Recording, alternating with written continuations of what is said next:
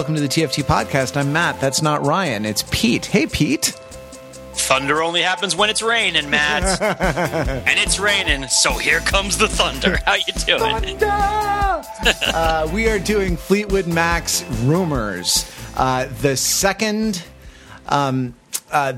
album following Stevie Nicks and what's his name? Oh, Lindsey God. Buckingham. Yeah, Buckingham from the Buckingham Nicks duo. Yes. The storied Buckingham Nicks duo that was oh so successful prior to joining Fleetwood Mac. They were subsumed into the band, released a self-titled album, and then released Rumors in, I believe, 1977, the same year as Rocket to Russia, right? And like, I'm gonna have some stuff to say about that in a little bit. Can you provide me a little context of what Rocket to Russia is? Rocket to Russia. If you haven't been following the recent episodes of the TFT podcast, Rocket to Russia is I think the third Ramones album. Gotcha. So we did it 2 weeks ago, pausing last week to do These Fucking Sorrows of Young Werther in the Dichterliebe episode with Jordan Stokes, and talked about Schumann Lieder and song cycles and and the little pearly teardrops that fall from your beloved's face. And we finished that, but so now we're back in the 70s. We're back in the 1970s. We're back on the story we're telling in this particular sweep, this particular historical season. I think is going to turn out to be the story of punk. Right, the story of the emergence, the emergence and the kind of aftermath of punk. And so we began with Neil Young, Bob Dylan. We began with talking about the hard rain that's going to fall, right? From Bob Dylan, and the harvest, that comes after the hard rain has fallen from Neil Young. And then the Rocket to Russia that's funded by the agrarian economy that transitions into an industrial economy. and I mean, we've sort of talked a lot also about the 60s and the 70s, and the 70s as a time of a sort of betrayal of the promise of the 60s, or of a kind of a failure of the promise of the 60s, and a kind of social questioning about there was this sort of genuine moment that seemed as though things were opening up. And by things, I mean what have you, all manner of social, all manner of kind of social practices and a sort of optimistic view of the future, and something like a spiritual renaissance that was maybe epitomized in the Summer of Love, or at least kind of had one visible manifestation in the Summer of Love, but also went to a sort of larger social opening up that seemed to shut down. And our look at Marvin Gaye's our look at what's going on was about that.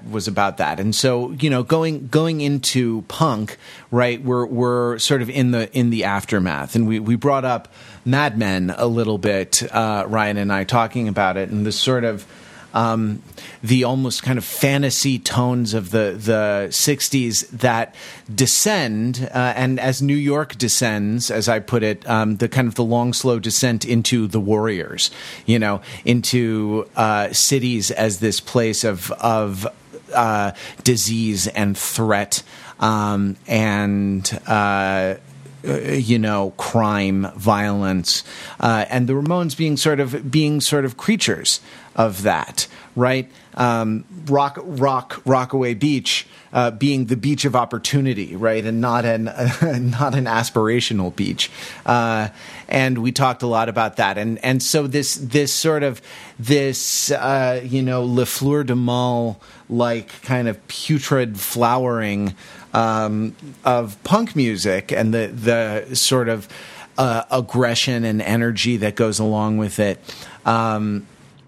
is this is happening. This Fleetwood Mac, this Fleetwood and this Mac. They are happening at the same time out in California, while the Ramones are from New York. So to add a little additional context, "Rocket to Russia" comes out the same year that Star Wars came out. Yeah. "Rumors" by Fleetwood Mac was the #1 album for 31 out of the 52 weeks of the year that Star Wars came out. So this was it was happening in California, but it was everywhere. This is a huge album, and I think it's hard for us to, I don't know, I often feel like we give kind of outsized treatment in terms of considering the moment for albums and movies and songs that have gained kind of critical acclaim or influence or fondness. But this is a great deal of a bigger deal at the time than the Ramones was, I think is fair to say, for the large number of people. Oh yeah, it was right? It was much more a kind of all culture phenomenon of the sort that we don't really have anymore. I mean, I suppose the most pervasive pop hits, the sort of inescapable ones, right? But even so, I think the album sales are still so much smaller. I mean, this album is certified diamond in half a dozen countries or something like that. It's been on the British charts for more than 500 weeks in the top 75.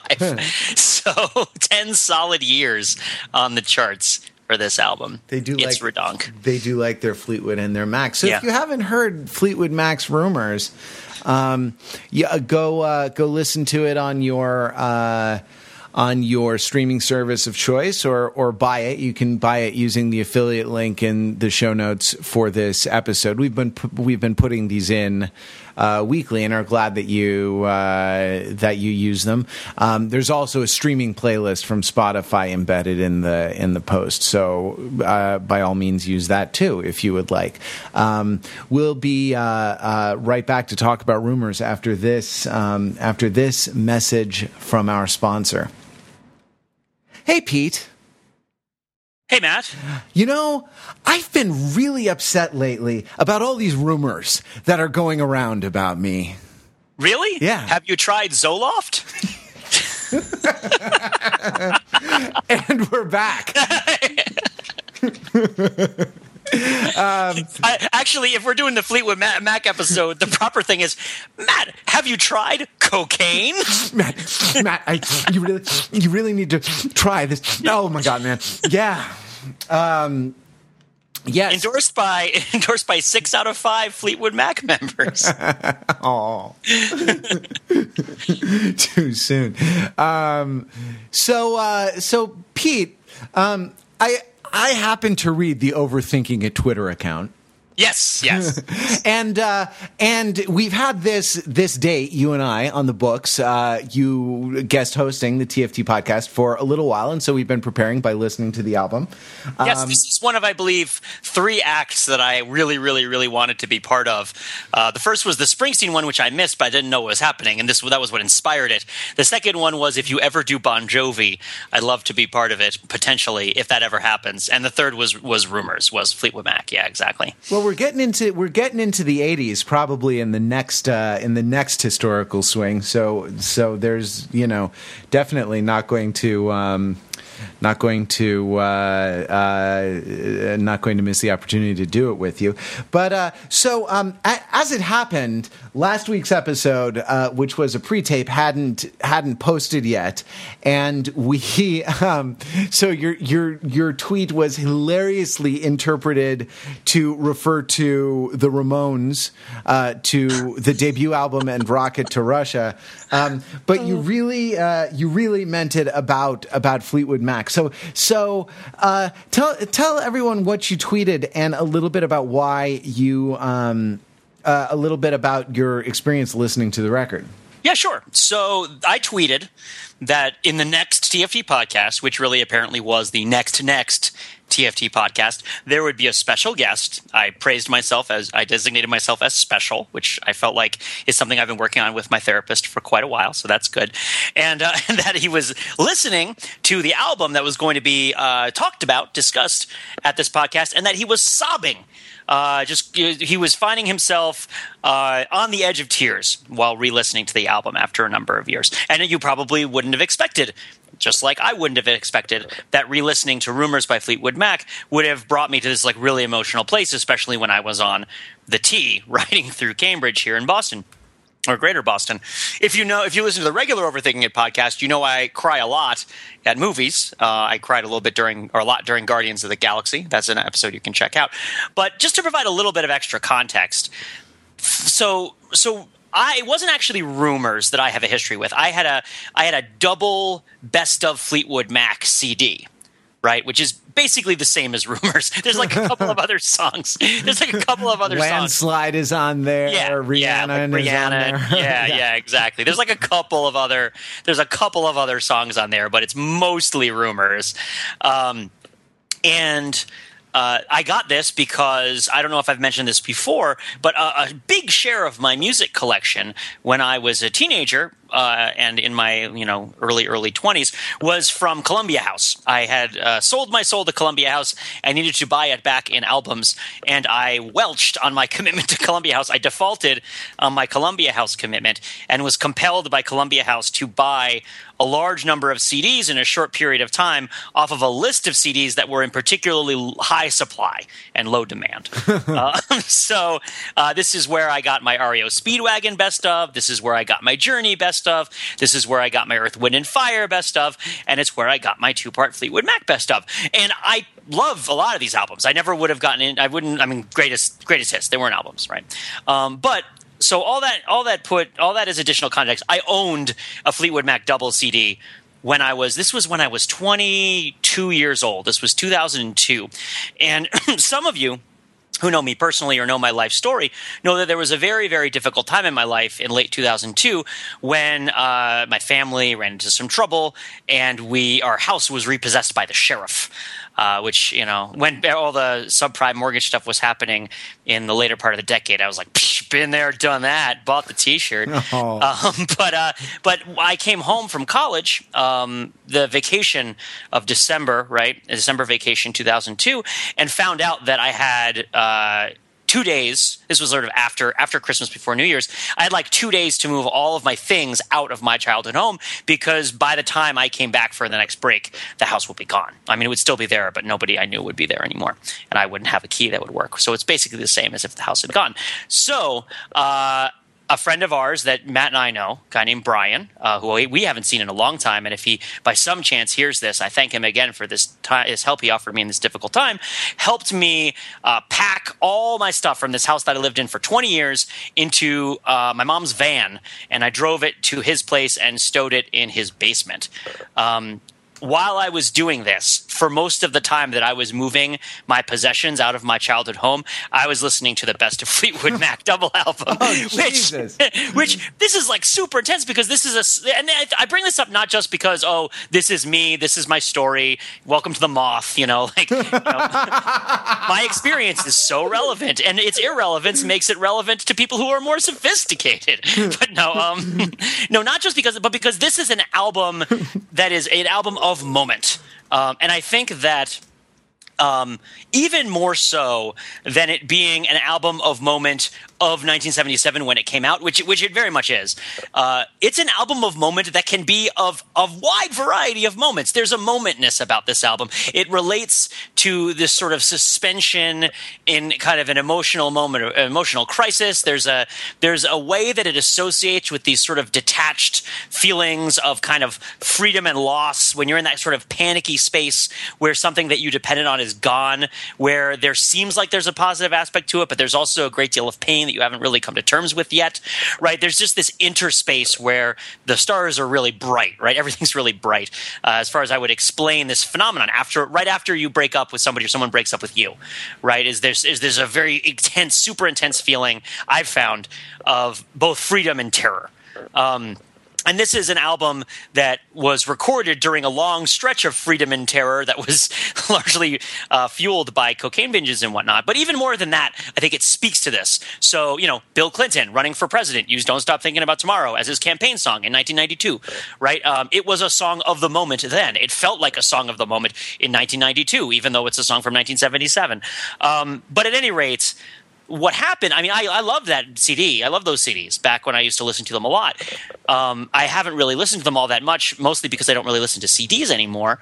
And I come back to it, I put it on the Spotify, and listen to it on the train, and just all of this emotion from the past time that I was listening to this album, right? All of the intensity of, not all of it, thank God, but like some small measure of it kind of rises up, seizes hold of me, right? Like, listen to the wind blow, watch the sunrise, like it's just this feeling of this sort of uncontrollably vast emotional reaction kind of wells up while I'm listening to the album. So I think that there's some insight into what this album does to people and why they like it in the intensity of my relation to it. But it also, I just want to disclose it as part of my relation to the album and sort of how I think about it and how it's colored by my experience. I think this is probably a breakup album for some people. It's probably a stay-at-home album for some people. It might be a parent album for some people. Yeah. It might be like, oh, I discovered this album and none of my friends like it. Music was so much better back before I was born, which is kind of true and not true because this is a bit of an outlier. They weren't all like this. But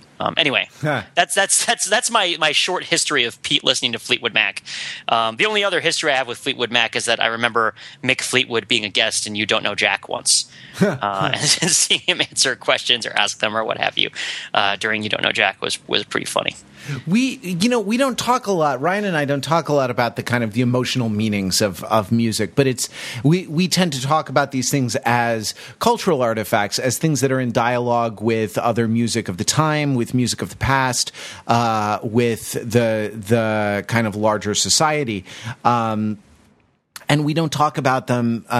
We don't talk about them as these sort of intensely personal experiences that people have. But it seems like if there were a way to talk about movies, that's probably to talk about music. I mean, I don't know why I said movies. That's an interesting slip. To talk about music, that's why it is, because movies are sort of impersonal. I don't know. Movies are sort of experienced as being like apart from you, right? Like you don't sort of become the movie. Especially these days when everything is alienating and distanced with irony. But music is very like it's almost like you put on headphones, you listen to it, the sound kind of enters you in a way. The music happens inside your mind, right? Like in a different way than like visual storytelling happens inside your mind, or a different way than the painting happens inside your mind, because there isn't sort of a physical artifact. And maybe it's this sort of anxiety about the lack of a physical artifact that leads to the fetishization by people like Jack White of like the thingness of like vinyl records, and Lazaretto having like an ultimate vinyl edition with the locked grooves and the under-label track and all the sort of chicanery and shenanigans that go on that vinyl LP, right? Like that's a way of claiming like, no, this is the thing. This is the thing that corresponds to the music, right? Right. Usually like the Wu-Tang CD sealed in that chest. Yeah. Right. The one. The one. Yeah.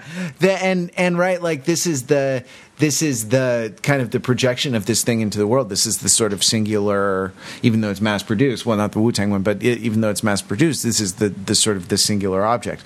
And I think there can be a certain anxiety on the part of musicians, on the part of like practitioners of recording, about the kind of ephemeral nature of it, and all the more so today as we're moving away even from things like CDs, undifferentiated as they are, right? This sort of invisible stream of bits being, sent by radio waves across Wi-Fi and cellular networks.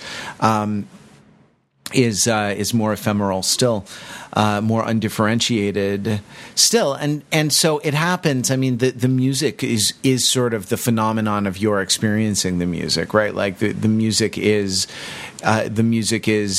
your experience, your subjectivity.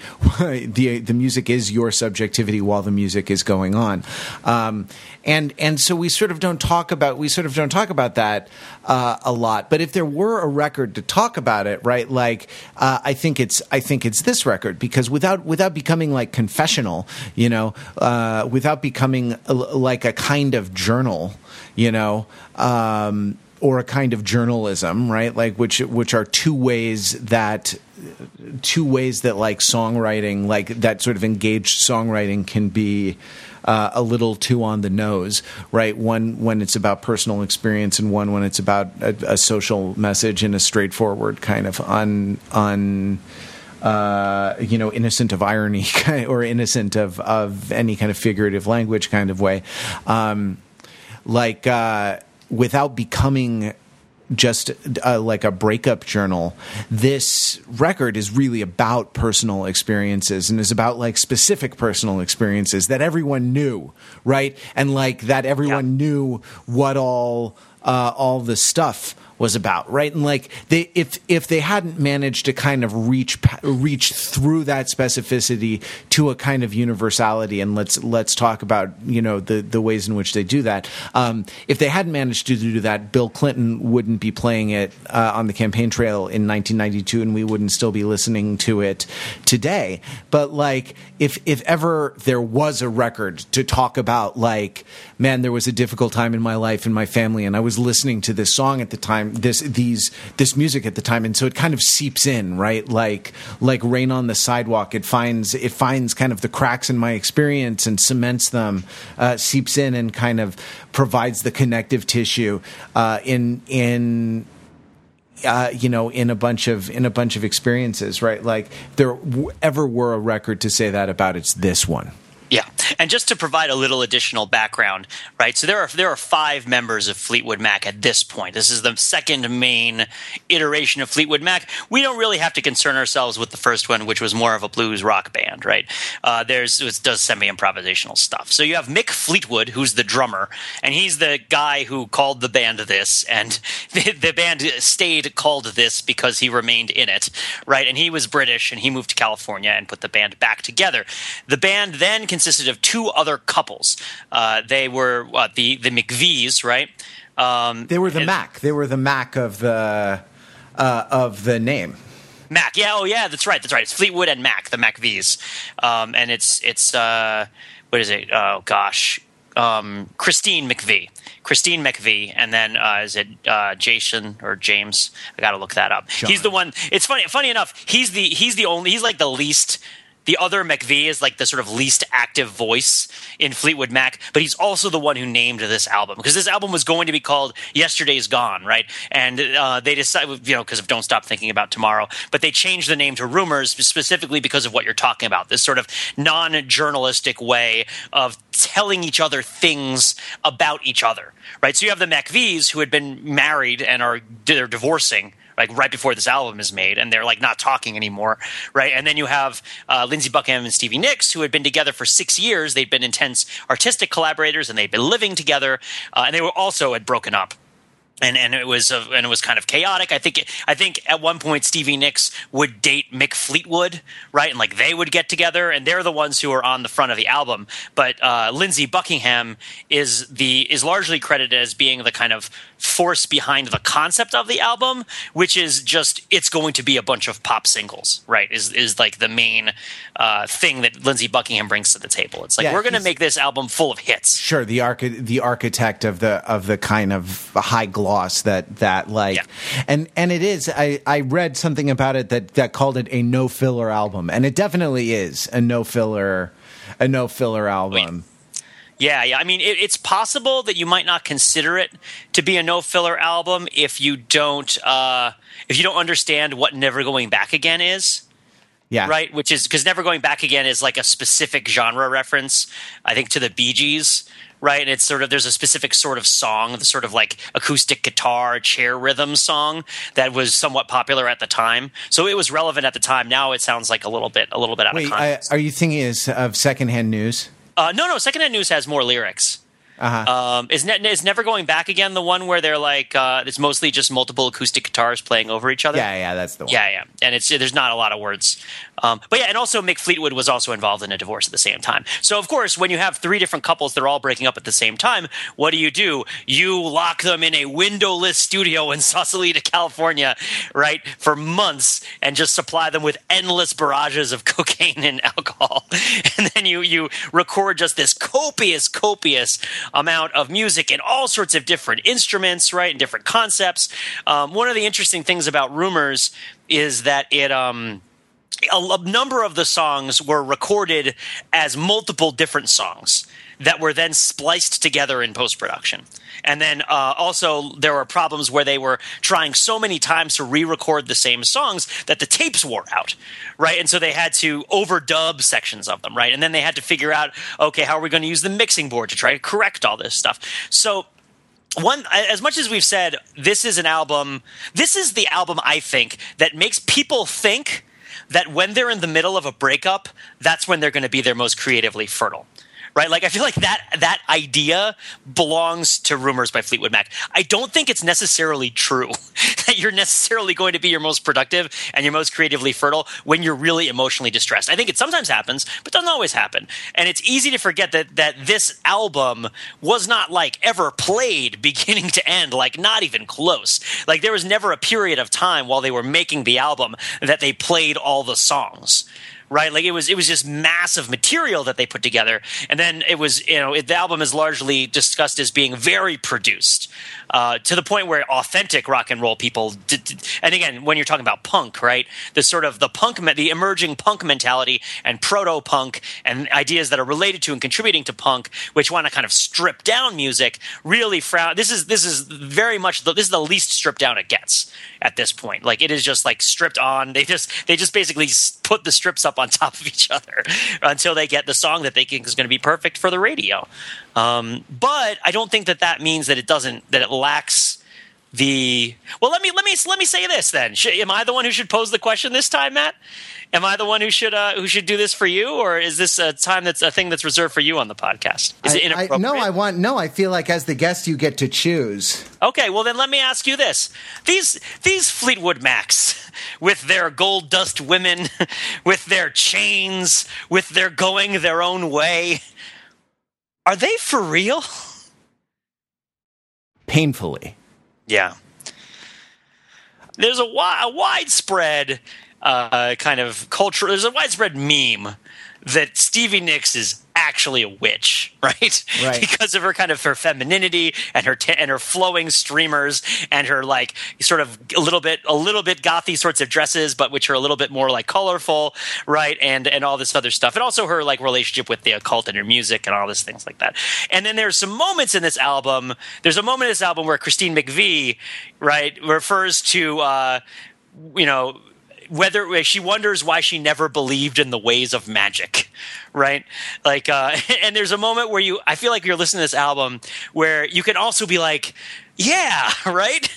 Like, given all of the sort of vast intensities that are being just shoved into the songs in this album, and all of the sort of chaos, the emotional chaos that's being raised for it, and the way that it's all being sort of channeled into this cogent whole, like Jesus Christ. Given the sort of the scope and the intensity, like the mind has a plasticity to it as a defense mechanism that prevents you from staying in the place where Rumors was recorded for more than a little while. Yeah. Right? Like, your brain knows that this is not a good place for you to be. It is beyond your general capability to be dwelling in this intermediary space where your whole life is in chaos, right? Like, and your emotional life and your pair bonding is in chaos, right? And when we throughout this album, they're confronting like larger forces, natural forces, magic, right? Like everything from the unbreakable chain to the wind blowing, as I've talked about a couple of times, the thunder that happens when it's raining. right? Is what this album is about to an extent. Sort of half of it or part of it. Like, there's the painful reality of it. Like, that feeling is definitely there and motivating a lot of what's happening here. Yeah. And it's also there in the listening of it. I mean, as much as the author is dead, I guess it doesn't really matter what Fleetwood Mac's intention was. It's possible that it was all a simulacrum, and that they were all very well dressed, well intentioned accountants who decided to portray a bunch of roles for the media. Like, that's certainly possible. We could be living in a hyper reality where nothing we know is real. And then it's even then, those themes and ideas would still be present in Rumors by Fleetwood Mac. It doesn't require that they actually went through these things. For the realness of that palpable pain to be part of what's going on in this album. You know, the idea about sort of debating the debate about whether would it be possible to have an accomplishment like this without the intense kind of personal stuff that all the writers were going through. That is an interesting question, I think, right? Like, because we're in the realm of the identity based music, right? Like, yes. we're in the realm of believe it or not, Iggy Azalea and whether she is like inappropriately appropriating hip hop culture, right? Like, yeah, this album feels very contemporary in certain ways. Just the way that it's all about the social lives of the characters of the people in the band, and how everybody is talking about the people, right? Everyone's talking about Stevie Nicks and her personal life while listening to this album to a much greater degree than they would be talking about, like, the individual Ramones. I mean, yes, there are fans, but, like, this is, it's like Kim and Kanye here. Right, like, which is great, and also I think the other thing that adds to it, right, and we mentioned that there are kind of three social units within Fleetwood Mac. There's the Fleetwood, there's the Mac, and then there's the Buckingham Nicks. There are also three lead singers of Fleetwood Mac, which if you listen to the album, you probably figured out. There's Christina McVie, there's Stevie Nicks, and there's Lindsey Buckingham. They each write their own songs, and they each sing their own songs, right? And yes, there's collaboration, there's cross-writing, where, like, one of them will write a song and the other one will sing it, or there'll be different parts where they contribute. The Chain is the only song on this album that all the members of the group worked on together in terms of writing it. Right, it's the only one. All of the other ones are a project of one of the other three big voices. And the fact that the album kind of, and it's interesting because when you're talking about the conveyance, right? I don't want to really reinforce that. There are certainly other albums. I'm not crazy. There are certainly other albums where the speaker on the album is experiencing comparable or far greater emotional intensity, right? Demonstrating it than the speaker of the songs in Rumors by Fleetwood Mac. Even something like, I Get Wet by Andrew WK, like the sort of level of emotional exaltation that takes place in an Andrew WK album, the sort of way that social composure is disrupted by the presence of strong feeling, right? Like, that's certainly greater in almost every metal album than it is in this Fleetwood Mac album. But the manner of the conveyance, I feel like, makes the scope of the intensity it makes it digestible and makes you able, because these are like sort of soft rock 70s songs, not sort of, that's what they are. They're soft rock 70s songs with like funk influence and different sorts of like semi-progressive sorts of cross-genre influences throughout the album. Because the bass line for it is just a pre-chewed sort of music that's being regurgitated into your mouth. Like the sort of the nutrient of it, the emotional nutrient of it, is able to arrive sort of all at once. I find, like, Dreams is a good example of this. Dreams, you might not even really know what it's about the first few times you listen to it, because Stevie Nicks really, really in the interpretation plays down. And is very quiet when she actually says the lines about the dreams, right? Which is, dreams of loneliness. Have you any dreams that you'd sell? Dreams of loneliness, like a heartbeat, drives you mad, right? And then it sort of goes out, and it comes back during the parts of the song where she's saying the platitudes about breakups. Right, and also the sort of the truisms about sexual intensity during difficult times, which are a cover for the sort of true darkness of her mind and her heart in this song, which can only really be communicated with its intensity in the sort of quietest moment of the softest rock. Right, and like that juxtaposition. That juxtaposition is what makes this album so intense. It's the definitive moment in the album, I think, is is right at the end of the Songbird song, which otherwise doesn't really feel like it makes much sense, right? It's the only song that wasn't recorded at the Sausalito Studios. It's actually the break between side 1 and side 2 of the album. It's the big Kaizura, right? But I like it even better in a one-run CD. So Songbird was actually recorded in a concert hall because they wanted it to have a different acoustic feel than the rest of the album. And it's a very soft song, right? Which is sort of, I mean, it kind of questions the nature of art. It questions the nature of knowledge, right? It questions the nature of like how does art communicate to us emotional states is kind of like what this song is about. While at the same time, it's literally very sweet, well, figuratively very sweet, songbirdy kind of song. And it is very quiet, and it ends like very quietly, and there's like a long pause if you're listening to it on CD, which is when you would flip the album over, and then the bow of the chain like kicks in, right? Which is just this sort of like, you can almost imagine this is the part of Fern Gully where the big threshing machine comes through the forest, right? Where you see like the first buzzsaw, just like a frog has to jump out of the way as a giant buzzsaw just tears through like a 200-year-old tree trunk, right? And it's just like this just inevitable crushing thing is coming. And then there's that just really dead-on, knit close harmony, right? That just bangs the listen to the wind blow. Think of that juxtaposition, right? A whole song about songbirds telling whether they know how things really are, right? You're going from a song about listening to songbirds to a song that just says, listen to the wind blow. The birds are dead, yeah. Right? Like, you're out there in the elements. You're alone, right? Like, even in the presence of someone else, bound to someone else. It's a song. You're basically Prometheus chained to the mountain, right? Like, except that your ex-wife is there with you, and you don't know how to deal with her.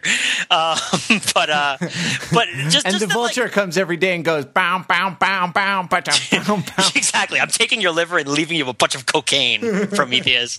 But just like the juxtaposition of you could not have the kind of.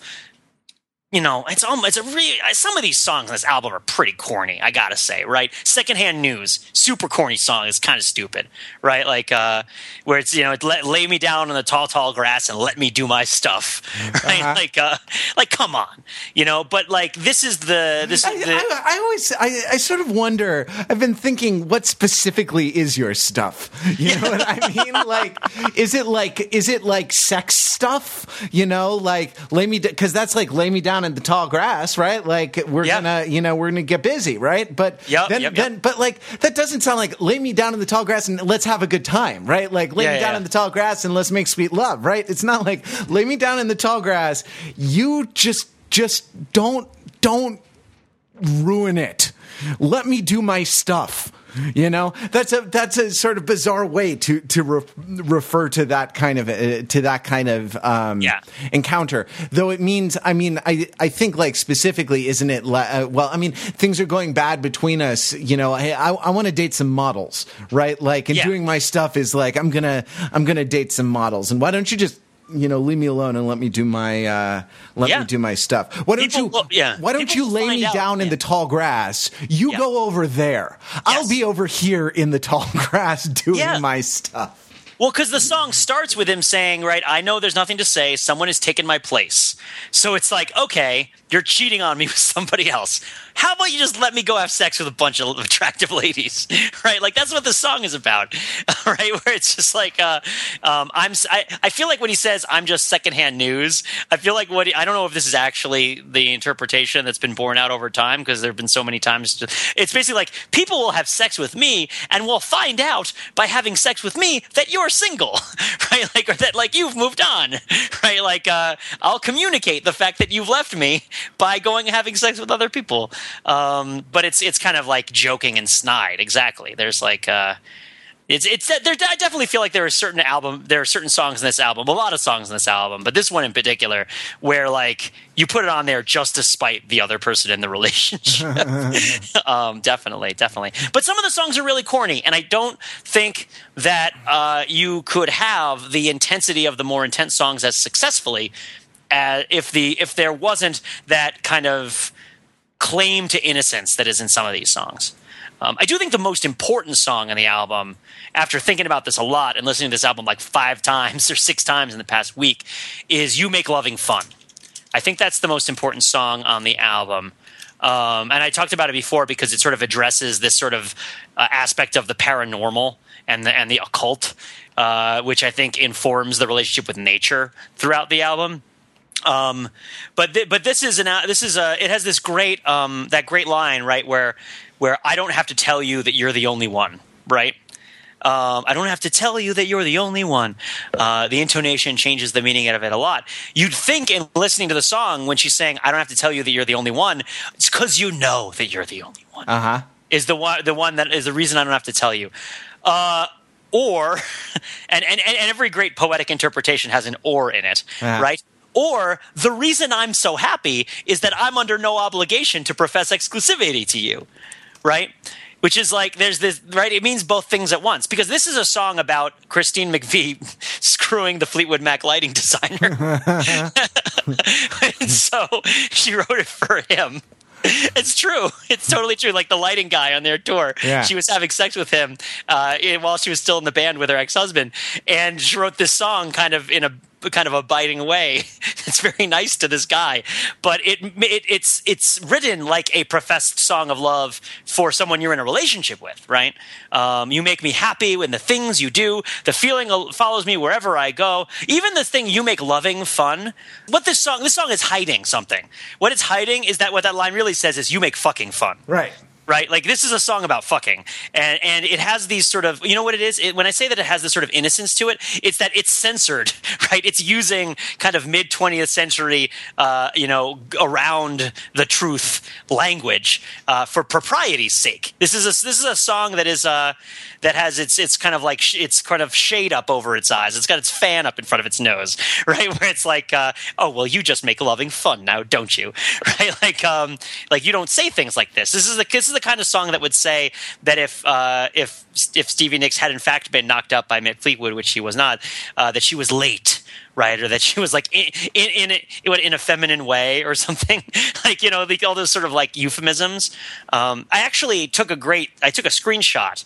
I don't know if we can. I probably can't put this up with the show notes. Maybe we can try. But I took a screenshot of a reader comment to a review of Rumors that just really, really amused me. So here's the comment. The comment is Susan Lewis. Right? And she put her name up there. I don't know if that's her actual name, but whatever. She wrote, huh? Thunder only happened. Oh, because this was the NPR article that you can find, and I don't even feel like we ought to link to it because it's so shameful, about how the NPR guy doesn't like Fleetwood Mac. Right? And it's like, of course the NPR guy doesn't like Fleetwood Mac. This NPR guy doesn't like Shakespeare. That NPR guy doesn't like Fleetwood Mac. Like this is the sort of thing, like, I liked it before it was cool. I didn't like it before it was cool not to like it. Yeah. Right? Like, it's really what this is. It's just sort of like, it's a kind of, it's a Zoloft hipster way of approaching the world. But Susan Lewis wrote, thunder only happens when it's raining. Players only love you when they're playing. Timeless, to be cherished. Then a guy named Dan Swain chimes in and says, what exactly does thunder only happens when it's raining mean to you? I love Rumors, but I hate that lyric. And her response is, being a happily married lady, I cannot get into that with you. And I just feel like that line encompasses a lot of where the art is in this album, and that, like, there's a lot that is talked around or is unsaid. Rumors, right? Like, there's a lot that's said, there's a lot that's implied. There are things that the truths in the songs are sometimes, the sort of basic primal truths of the songs are hidden behind a lot of artifice. And I think this is also one of the reasons why this is kind of a quintessential suburb album, right? I think it's mentioned is it one of the Kevin Smith movies where they're like, oh yeah, they gave a copy of Rumors to every house in the suburbs, right? It was left in every mailbox. But this is an album that if you're talking about the 50s into the 60s into the 70s, the idea of the suburbs as a place that obscures and hides, it sort of hides all of the things that everybody's doing. Yeah, I mean, that's really interesting given the sweep of the thing, right? Given the sweep of the current season of TFT, the current kind of quarterly project, right? Because the Ramones and also Marvin Gaye are music of the city, right? Are urban music, and this is so much sunnier because it's not not urban. Right, like it's suburban. It's actually like San Francisco. It's Sausalito, right? So, yeah. Totally. And this section of like, this feeling follows me wherever I go. I never did believe in miracles, but I have a feeling it's time to try. I never did believe in the ways of magic, but I'm beginning to wonder why. And what this is about is it's about the first person you've slept with after you've divorced your husband, right? Like, and just think of the tension between those two ideas, right? And I think the Buckingham songs are pretty nasty in terms of their general disposition towards Stevie Nicks. I think like you can go your own way, right? It's like they're more what you would expect from kind of an adolescent or immediately post-adolescent reaction to like a bad breakup, right? Between dramatic people, right? It's like, this is how I feel. This is how I feel. The Christina McVie songs they're more mature. This is a very mature album about very intense feelings a lot of times. It's sort of, yes, you have those really intense feelings. You have those, you Stevie Nicks, you have those dreams of loneliness, those paralyzing moments in the middle of the night where you feel like you're going to be totally alone forever while you're telling yourself that like, oh, hey, this is the fun time because I'm single and ready to mingle, right? Like, and desperately lonely, right? Like these intensities that run under these performances of yourself. Right, and this idea that you think the songbirds are telling you what this all means. I want to get the lyrics to Songbird up as well. I've been really monologizing. Do you have any particular interpretive feelings about the lyrics in this album? So Songbird was the one where it got a little misty. It got a little dusty-eyed for me, and there must have been some dust in the room when I was listening. Yeah. When I was listening to it, and here's the thing, like. I couldn't tell whether this was like a happy. There's like a bittersweet quality. I couldn't tell with this whether this was a profession of love, like to someone who is your lover, or like is kind of fantasized as being your lover, or like is like looking back on a happy time when things were working out, or the more likely reading that it's sort of like, if you love something, set it free, right? Yeah. Like, but it's on the but what activates that reading? Because I think it's not explicitly in the lyrics, right? For you, there'll be no more crying. For you, the sun will be shining. And I feel like when I'm with you, it's all right. I know it's right. To you, I'll give the world. To you, I'll never be cold. Because I feel that when I'm with you, it's all right. I know it's right. And the songbirds are singing like they know the score. And I love you, I love you, I love you, like never before, right? And then the bridge is the only thing where there's a kind of a shadow cast over it, right? Yeah. And I wish you all the love in the world, but most of all, I wish it from myself, right? Like, I'm not sure. That from. Right, yeah. Like is such an interesting preposition, right? Like, what does that mean? I wish it from myself. I wish that I am the one to love you, right? Yeah, I mean, look at the pairing, right? From is repeated a couple of times, and one of your favorite constructions is right at the beginning of this song. For you, there'll be no more crying, and I wish that from myself. So partially the song, when it says, for you, there'll be no more crying, you think that means you won't be crying anymore, right? But what it really means is, or not what it really means, what it additionally means is I won't be crying anymore. This will be coming from me, and it will be for you. Right. And it will also be, because of you. Sure. Like, for, right? And the different meanings of for that you love to talk about, right? Yeah. But yeah. It is. Yeah. There's this idea of like, I love you, I love you, I love you. The lady doth protest too much, right? Like, I love how I feel in this situation. The songbirds sing like they know the score, right? Like, gosh, I don't know. I interrupted you. If you've got more on this song, like, go for it. Yeah, absolutely. I mean, okay, so like, who are the songbirds, right? Like, well, it's the other members of Fleetwood Mac. It's the two other lead vocalists, right? Yeah. Like, in the band,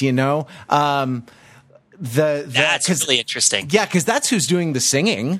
Yeah, it's not just the metaphorical birds. I mean, sure, it's the sort of pathetic fallacy birds, right? Like who tweet either about love gained or love lost outside your window, right? Who announce the beginning and the end of a liaison, the nightingale and the lark, and right the whether it's going to be a let's get it on lyric or an obad lyric, right? Like, right.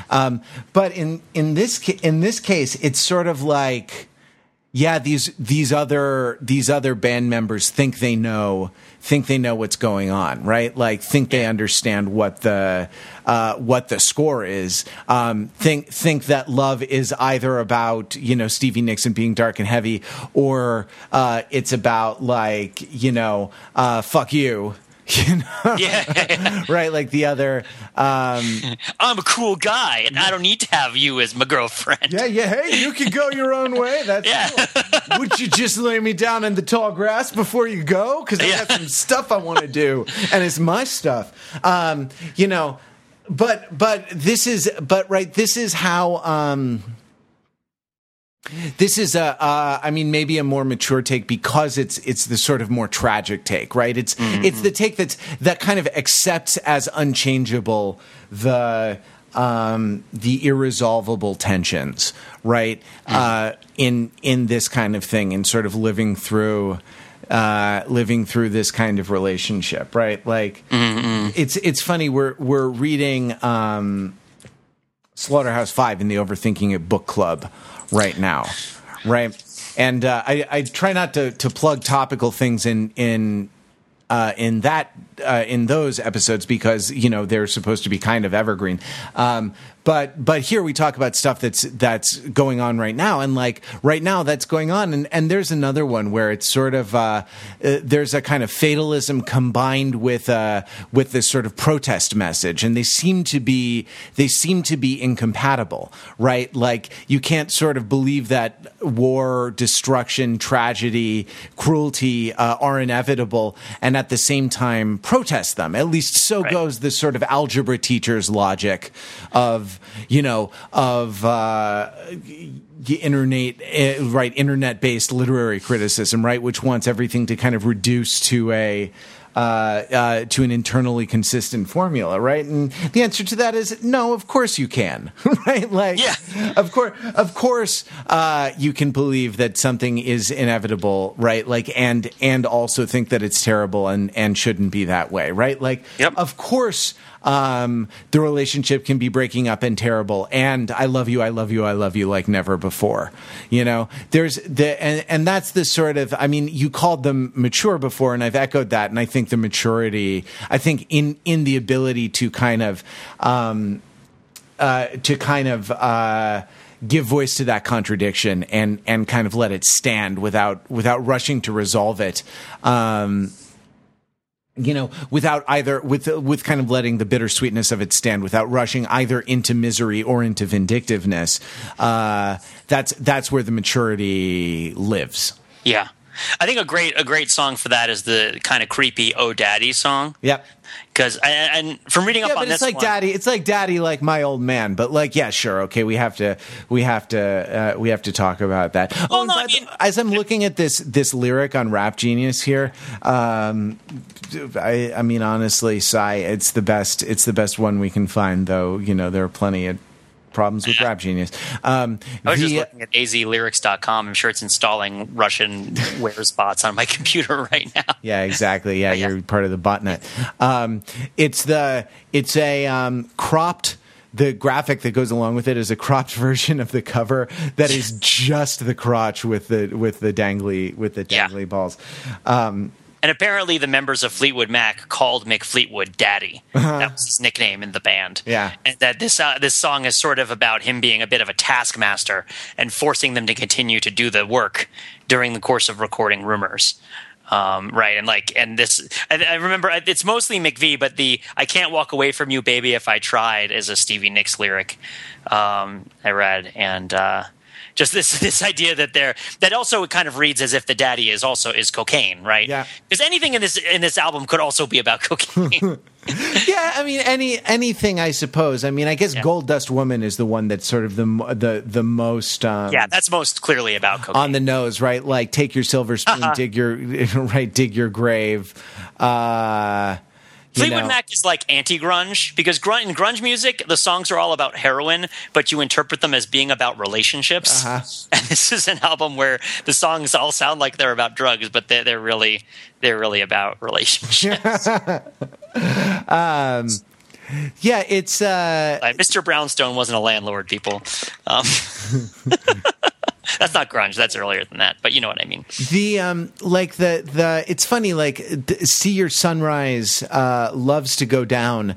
We talked about Neil Young and Every Junkie's Like a Setting Sun in Needle and the Damage Done, and this sort of image of going down, the sun going down, being an image of decline, but also something that references great beauty, right? And a kind of really kind of captivating experience, or a compelling experience to watch, kind of bear witness to. And also, like the happy ending frame of a Western movie. Mm-hmm.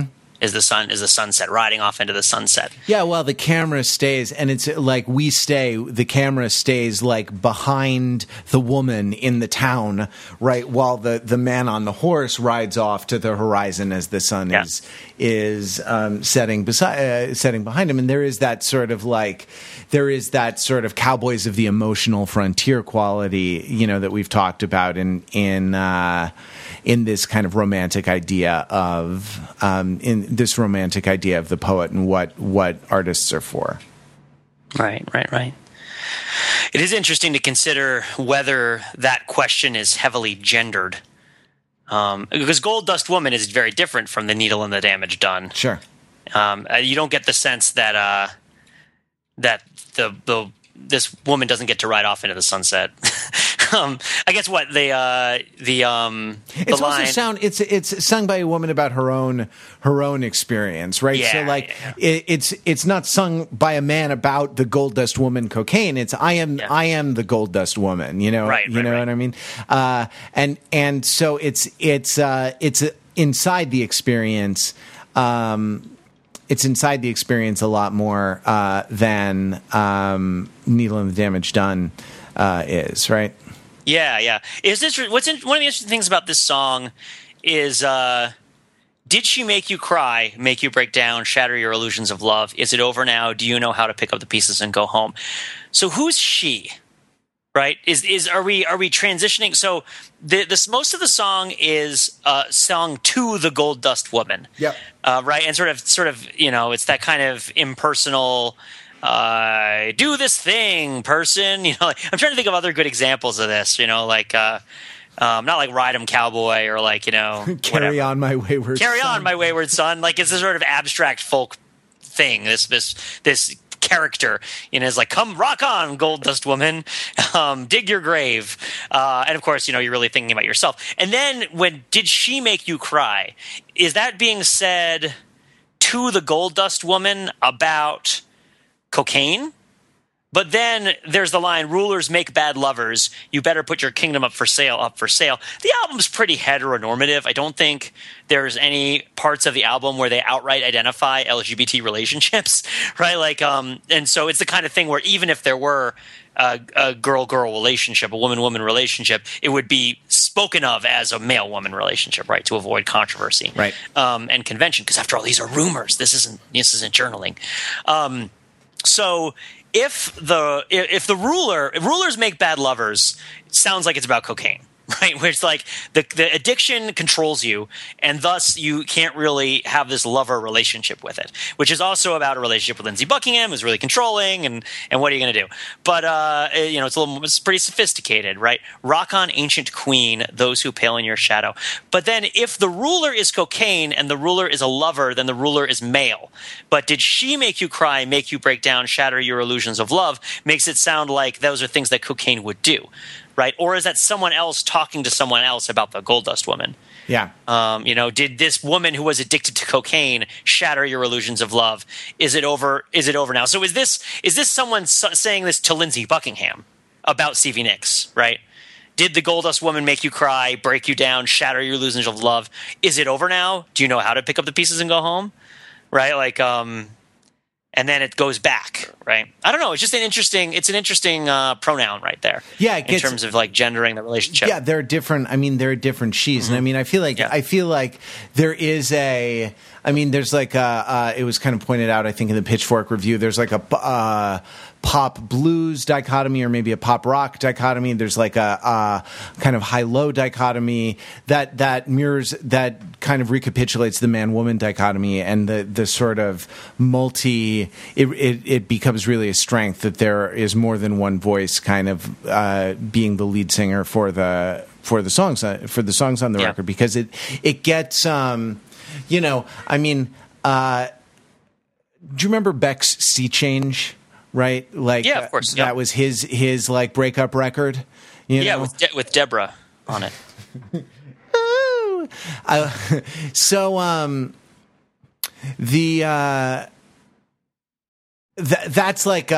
That's a very different tone than this, right? There's no lay me down in this tall grass and let me do my stuff. I think that having more than one person there kind of forces everyone to maybe stay honest a little bit. Like there's someone there to refute your account. You know, there's someone right there to say, wait, that's not how it was. Which you don't get in like a solo breakup album. Yeah. Very good point. Very, very good point. Yeah. I think it also accounts for a lot of the lyrical restraint, which then creates some of the moments of kind of interest, irony, sublimity, and beauty throughout the album. One of the other aspects of it that I like about the album's production is the harmonies are so close that the phenomenon of the close harmony, listening to it, kind of the social image that it conjures. The album also heavily uses like reverb and overdubbing, right? Or like, I guess it's probably multi-tracking the same vocal track, right? So like Lindsey Buckingham will be singing, and there'll be a second voice that's also Lindsey Buckingham behind Lindsey Buckingham, right? In a fair amount, and this is a very common sort of thing in 70s soft rock. Like it happens all the time with the Eagles, right? Where it sounds like the person is being reverbed in some way. You know what I'm talking about? I'm not crazy here, right? Yeah. Yeah. And so sometimes when someone is singing alone, it sounds like they're singing with somebody else who's also on their side or them. Mm-hmm. So sometimes there's like a social contextualization, a social aspect to the individual like pronouncements. Now, there isn't that in Songbirds, I don't think. Songbirds doesn't really sound like that. The person who uses it the most is Lindsey Buckingham. Sure. If I'm not mistaken, the effect, like the thing you would like these days in whatever digital program you use, but like at the time it was probably like an analog box. I believe it's called like Chorus. Is that you apply like a chorus effect, and that's an interesting kind of poetically suggestive name, right? You turn an individual voice into a chorus of voices. You turn individual denunciation into a chorus of denunciation, into a chorus of praise, right? And it's a way of kind of lending a certain kind of authority, right? A certain kind of thickness to the proceedings. Yeah, totally. Eminem uses it almost all the time. Like people with thin voices used to thicken their voices. Paula Abdul adds 5 or 6 people every time she sings. But yeah. No, it's interesting how the effect of multiple people singing together and what that means for the different songs, the chorusness of it. I mean, Don't Stop Thinking About Tomorrow is where it's at its strongest. In terms of its sort of, well, you've got the two different sides. You've got Don't Stop Thinking About Tomorrow, and you've got The Chain, which are the two places in the album where it feels like everybody's singing about the same thing at the same time. And even probably the individual vocals are also multi-tracked, and everything is choral, right? This is like the community is saying these. This is like the village is singing these things, right? Right, and it's and Don't Stop Thinking About Tomorrow, of course, Don't Stop Thinking About Tomorrow is an awesome song as an interesting song. It's an awesome song, but it's an interesting song in the context of this album. And again, why I think Christina McVie is an underrated creative energy in Fleetwood Mac, because she wrote that one too, I believe, right? Yeah, don't stop, as it were. And it's just like, don't stop. If yesterday's gone, don't look back. Yeah. How many of the lines in Don't Stop Thinking About Tomorrow are about things that happened in the past being terrible, right? Don't stop. Where are the lyrics? Here we go. I'm not going to Rap Genius. I'm going to azlyrics.com. So let's listen to this song. So the song sounds so happy, but let's listen to the song and try to extrapolate what it might be about. If you wake up and you don't want to smile, if it takes just a little while, open your eyes and look at the day. You'll see things in a different way. Don't stop thinking about tomorrow. Don't stop. It'll soon be here. It'll be better than before. Yesterday is gone. Yesterday is gone, right? Why not think about times to come? The song doesn't say think about times to come. It says, why not think about times to come? And not about the things that you've done. If your life was bad to you, just think what tomorrow will do. Don't stop thinking about tomorrow. Don't stop. It'll soon be here. Now, So I think part of this, what we're saying, what I think I'm claiming here, don't you look back, don't you look back. It's it's kind of like Orpheus, right? Climbing up out of the underworld, not wanting to look back at his dead wife's ghost and losing her. But just in the sense that there's a forebodance, there's a forbiddance. There's a saying like, don't do it. It's going to be better. It's going to be better. The same idea that these dreams in the dream song that are lurking on the edge of your consciousness and are threatened to kind of paralyze you, that as long as you pursue, as long as you cover yourself with these platitudes and these truisms, then you can hold them at bay to an extent.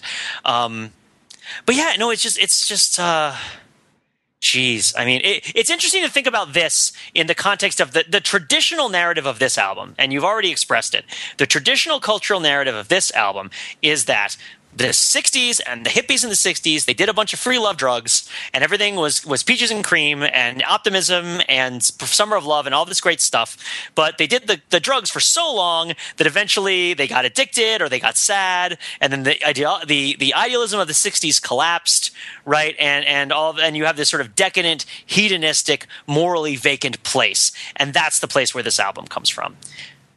I don't buy it. I don't buy that that's what this album is about. I don't think that I don't think it's decadent. I think I don't think A, that it's decadent, and B, I don't think it's speaking about the free love times as something that was good, right? I mean, these were bad relationships that people are getting out of. These are not like that's part of what makes this a more mature sort of album. It's that if Songbirds is a song, if you read Songbirds as a song about, because it also kind of feels like a song about the person dying, right? There'll be no more crying. The sun will be shining. These are things that you tell people when they're dying, right? Like, you're going to a better place, right? You know what? And it's going to be fine, right? Like, and I'm going to love you forever, right? And this is, and it's like, these are comforts for the dying as much as they are kind of like comforts for the band as it works together on things, right? But it's like, like the love, there's a lot of pain in the past, and it's not just the pain of the present. It's not just the pain of the 70s that has realized that the body can't tolerate cocaine anymore. I think that there's a lot of upheaval in the 60s. I mean, there's sort of like the Mad Men 60s, right, which were deeply troubling for a lot of people and were very tumultuous and difficult to deal with.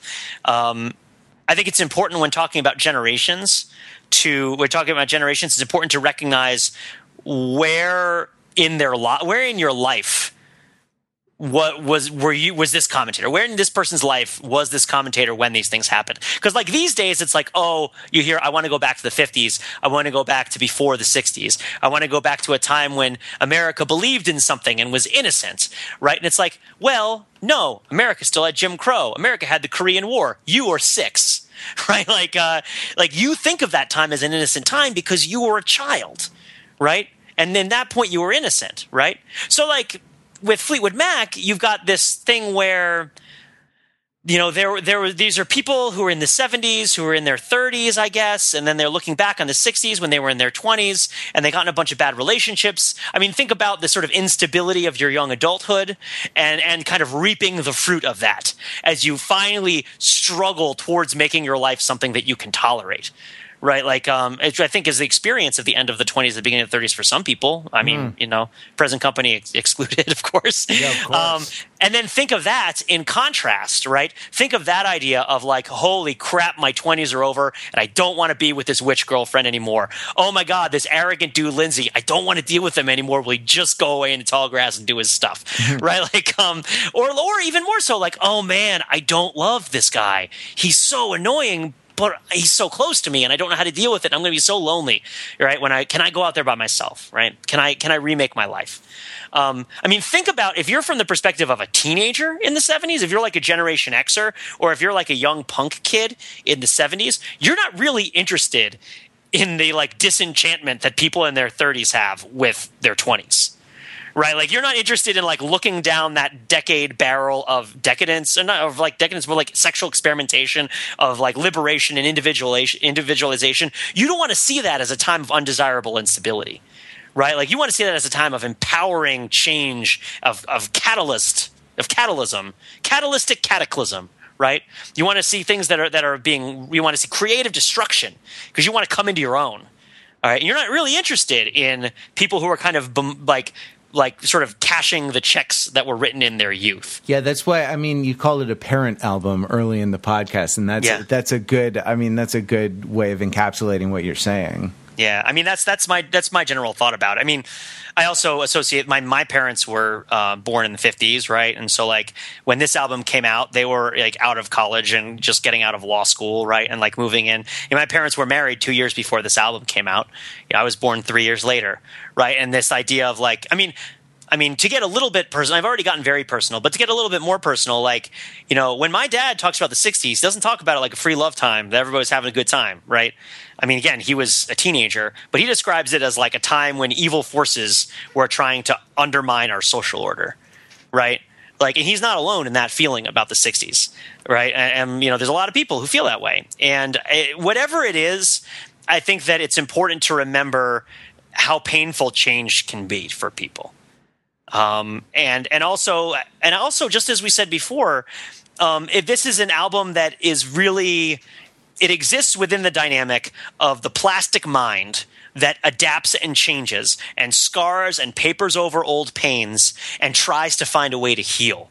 Right? It's like you can't really dwell in the places that this album explores for very long, but the album doesn't even dwell on them all the time. There are parts of this album where like wounds have already scabbed over, right? Or you get the sense that they're not really going to get to the raw center of what's happening, right? Right? Like that there's already, or also that they're already, or there's glimmers of how you're going to possibly move on from these things. What's the new equilibrium? What's the new thing that's happening, right? So just like change and pain and healing and all that stuff. I mean, it's adult. This is a contemporary album, but it's also a pretty adult album. There's there's nothing about getting all up on someone's butt in this album. Yeah. That's for sure. There's no twerking. There's a twerk-free zone, people. and as such, it kind of makes an interesting counterpoint to a lot of the music that we consider, which has like a lot less mature concerns.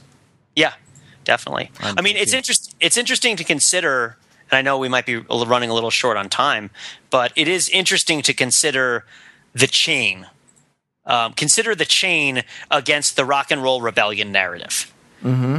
Right? This idea that rock and roll is going to be this force that sets us free from social bonds. We're going to twist and shout and have a good time, and we're going to get in our motorcycles and ride on our thunder roads and whatnot. And we're born to run. We're born to get out of here. Like rock and roll is a social space that we go to escape from the things that the older generation makes us do.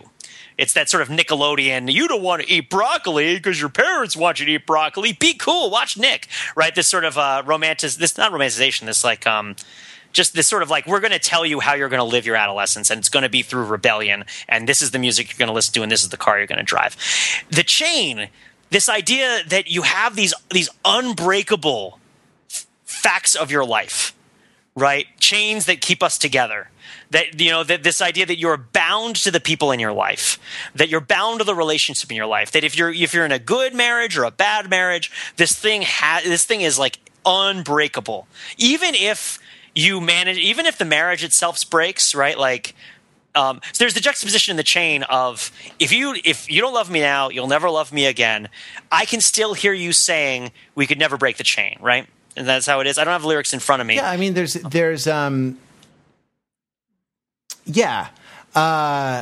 Let me get the chain lyrics up. The idea, I mean, though, is that like this is like counterfactual, right? Like that Yes. you have broken the chain, and I can still hear I